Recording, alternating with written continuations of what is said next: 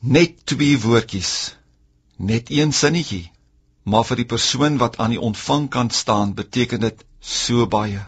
Dit laat hom weer probeer en aanhou en nie moed opgee nie.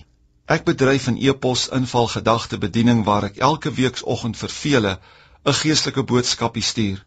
My vriend Japie Miller wat my oggendboodskapie skryf dikwels terug. Mooi geskryf. Dr. Isaac Burger skryf van tyd tot tyd 1 sinnetjie om sy waardering uit te spreek. Dit maak op vir diegene wat nooit iets terugskryf, behalwe die slag as hulle kritiek het en fout vind. Jesus was 'n aanmoediger. Jesus het ander aangemoedig. Vir die vrou wat die fariseërs wou stenig, sê hy, Johannes 8 vers 11, ek veroordeel jou ook nie. Gaan heen en sondig nie meer nie. Aan die ontstemde disipel sê hy in Johannes 16 vers 33, in die wêreld sal julle verdrukking hê, maar hou goeie moed, ek het die wêreld oorwin. Paulus was 'n aanmoediger.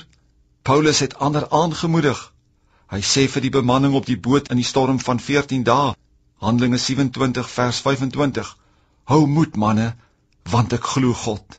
Handelinge 16 vers 40, en nadat hulle die gevangenis verlaat het, het hulle na die huis van Lydia gegaan, en hulle die broeders gesien, hulle bemoedig en weggegaan. Mense sê dat Paulus en Silas het selfbemoediging nodig gehad, na hulle afranseling in die tronk, maar hulle gaan en bemoedig ander. Ek en jy moet die kuns bemeester om ander te bemoedig. Dis net onmoontlik om iemand die berg op te neem en jy gaan nie self opwaarts nie. Die teenoorgestelde is ook waar. Grawe vir iemand 'n gat en jy sak self saam af in die gat. Spreuke 11 vers 24. Daar is een wat ruim uitdeel en nog meer kry, en een wat terughou meer as wat reg is, maar tot sy gebrek.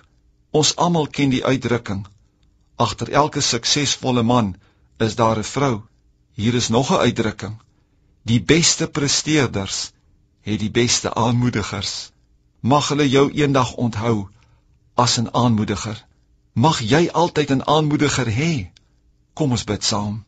Here Jesus, U was 'n aanmoediger. Maak my ook 'n aanmoediger van hulle wat moeg geraak het langs die lewensroete. Dit sal myself oplig en versterk. Ek dank U. Amen.